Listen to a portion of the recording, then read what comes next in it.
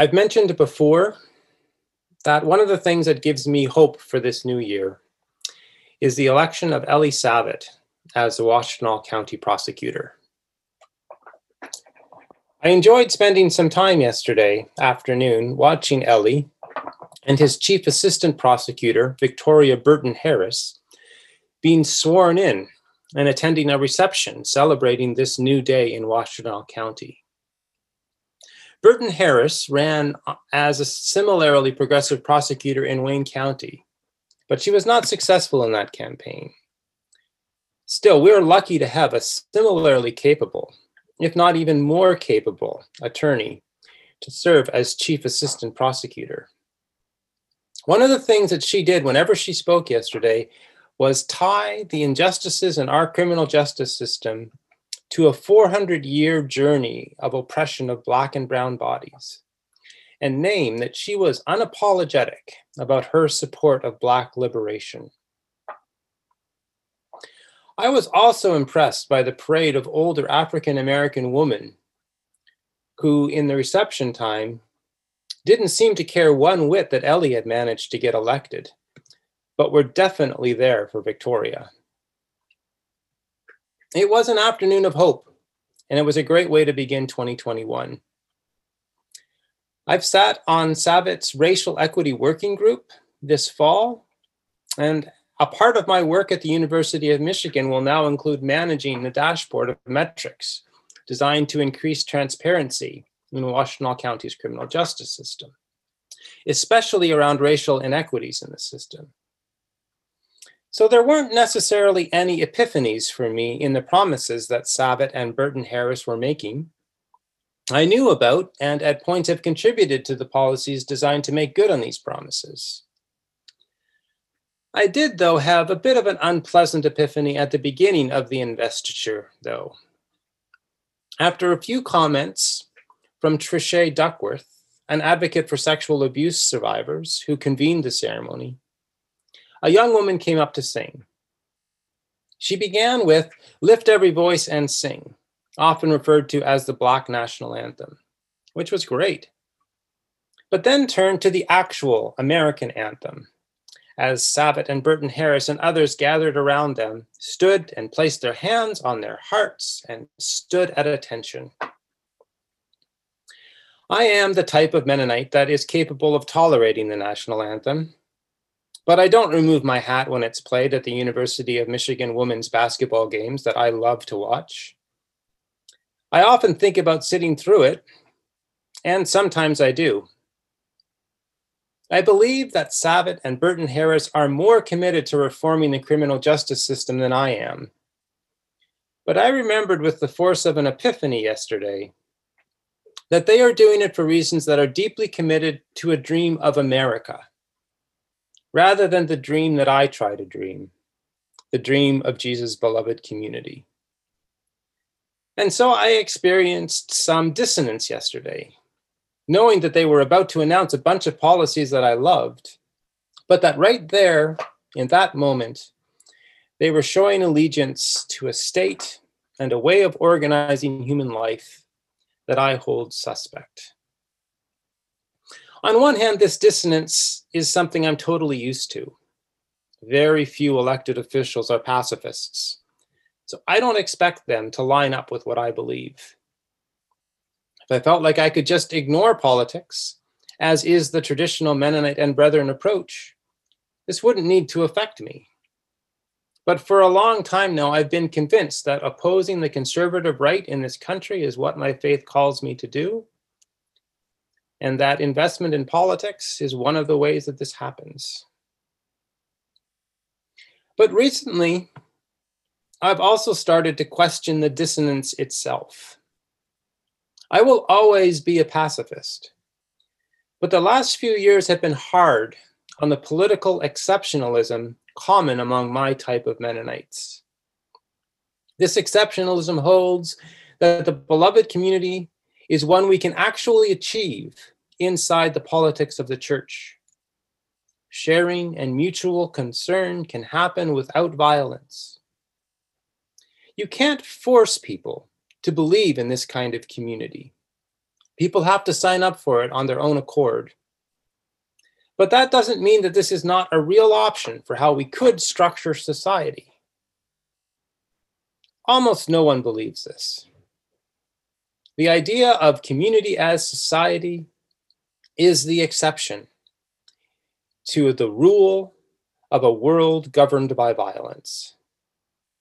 It is the root of my dissonance when I see someone I respect show allegiance to a violent state.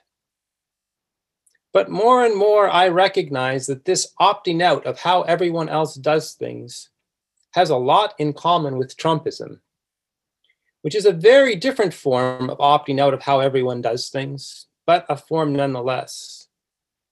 I wonder just how different the sedition of the growing group of Republican senators and representatives ready to oppose the will of the electors is from the sedition that I offer in absenting myself from the state's violence. Elie Savitt is ready to orchestrate the state's threat of violence. I'm excited that it's him rather than someone else, and I'm happy to keep track of how he is doing it. Is that enough? The story of the Magi lies behind these reflections. My original plan had been to talk about the story and how it resists our attempts to domesticate God's good news. I had been thinking that the story of the wise men on camels can't be located on American soil, at least with camels. Almost all of the camels that live today are domesticated. They don't make any sense in North America, and they keep the story located in the Near or Far East, or Australia, as it turns out. There's lots of camels in Australia somehow. Camels are great survivors. The few wild camels that live in Mongolia are the only mammals that can drink salt water and derive hydration. I like the reading of the story of the Magi that has them bring a surprising set of gifts from an unexpected place. I like the story of companions as stalwart and persistent as camels, carrying people through hardships.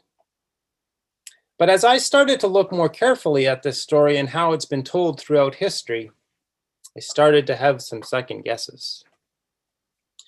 In Matthew, as Joe read it for us, we have very little. There are 3 gifts, gold and frankincense and myrrh, brought by Magi who followed the star from the east. We can make a compelling argument that these are Zoroastrian priests. Zoroastrianism is one of the world's oldest continually practiced religions, and it's still active today in Iraq and Iran. The observation of the stars was an important part of these Magi's work. Throughout the Bible, there is an opposition of the Jewish God who reveals God's self through the Word to other gods who reveal themselves through the stars, the moon, or other forms of magic.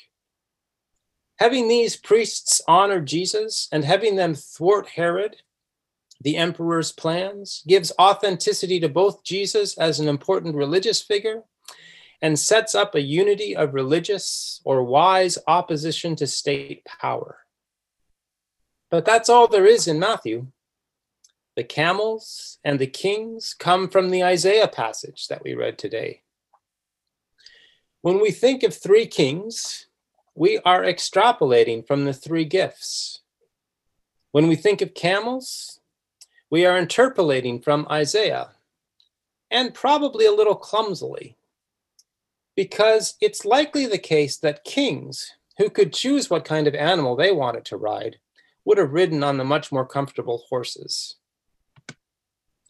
Throughout Christian tradition, post-biblical writers have found this a compelling and convenient story to expand. So later, we receive names for the 3 kings, Caspar, Melchior, and Balthasar. They get ages. They're 20, 40, and 60. And locations, Europe, Asia, and Africa. The 3 kings become representative of all of humanity. Well, all male humanity, at least. They are depicted as white in writing up until the 8th century and in art into the 13th century. At first, some Black attendants are added to Melchior's retinue, and then he himself becomes Black more and more frequently into the 14th century and beyond.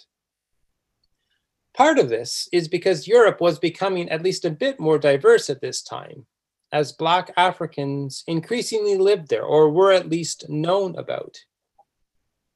But part of it was also because the African slave trade had begun in earnest, depicting one of the 3 kings as Black, and usually the youngest king, who was often guided by older kings, served the purposes of a ruling elite in Europe who also wanted the whole world to bow down to them. Melchior was not just depicted as Black, but also in increasingly exotic ways, with flamboyant clothes, even riding on an elephant. The larger context of Isaiah 60 is also consumed with the idea that other people should bow down to us.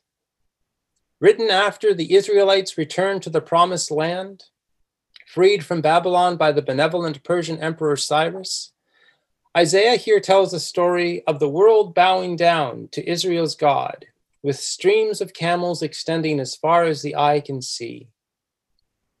Rather than criticizing the political machinations that exiled Israel in the first place, or bemoaning the political machinations that led to their return from exile, here Isaiah celebrates the idea of the political machinations, this time directing them towards the worship of God. Reading Isaiah 60 feels like watching Elie Sabat hold his hand over his heart while the American national anthem plays.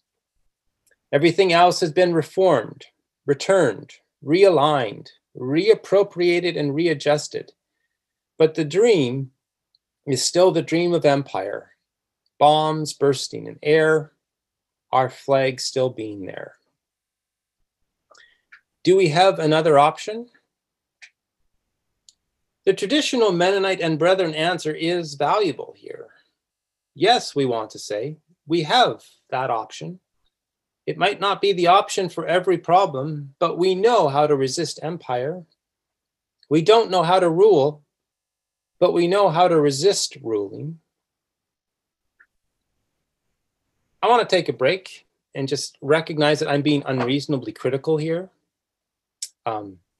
Elie Sabat holding his hand on the heart is not the worst thing in the world. And I just want to kind of flag that kind of criticism for a moment because I think it's real. The kind of purity that it takes to satisfy a preacher's attention in a sermon is a difficult purity indeed. And I want to recognize that that purity is not something that I'm arguing for us to strive for. But what are our options? Is it enough to be humble about what we know and open to what we don't? I think that it is possible to read the Magi this way, to read their visit, as priests willing to investigate what they don't know, eager enough to do so that they'll consult with Herod to get the right instructions, but wise enough that they leave without telling him that they've been successful. How do we think about the history of the Magi without making their belief less than our own? We can celebrate their journey without needing them to convert to our religion. We can celebrate their difference without needing it to support our sovereignty. We can celebrate their ingenuity without reducing it to a testament of our God's power. This sermon is poised as the beginning in a series of reflections on reconciliation. It feels difficult to do that on January the 3rd, knowing that January the 5th, with the Senate runoffs in Georgia, is just 2 days away. January 6th, with the congressional acceptance of the Electoral College, just 3 days away on January 6th. It's going to be another big week, of furthering division. Elected leaders are going to openly argue in favor of sedition. The election in Georgia is going to be contested regardless of the outcome. We will continue to careen towards January 20th, anxious about what might happen. The 12 days of Christmas this year are also about political division and the inevitable spike in the pandemic from people who held and continue to hold unsafe gatherings. I don't know if these themes are about reconciliation or not, but one thing that I like about reconciliation is that it's a broader topic than some we could choose to engage after everything that has happened to us as a church, a community, a city, a county, and a country in 2020. Part of reconciliation is about both retelling and relearning our history and the stories that animate us and those around us, looking to find the truth of where we've come from, seeking to find some common approach that moves us forward together.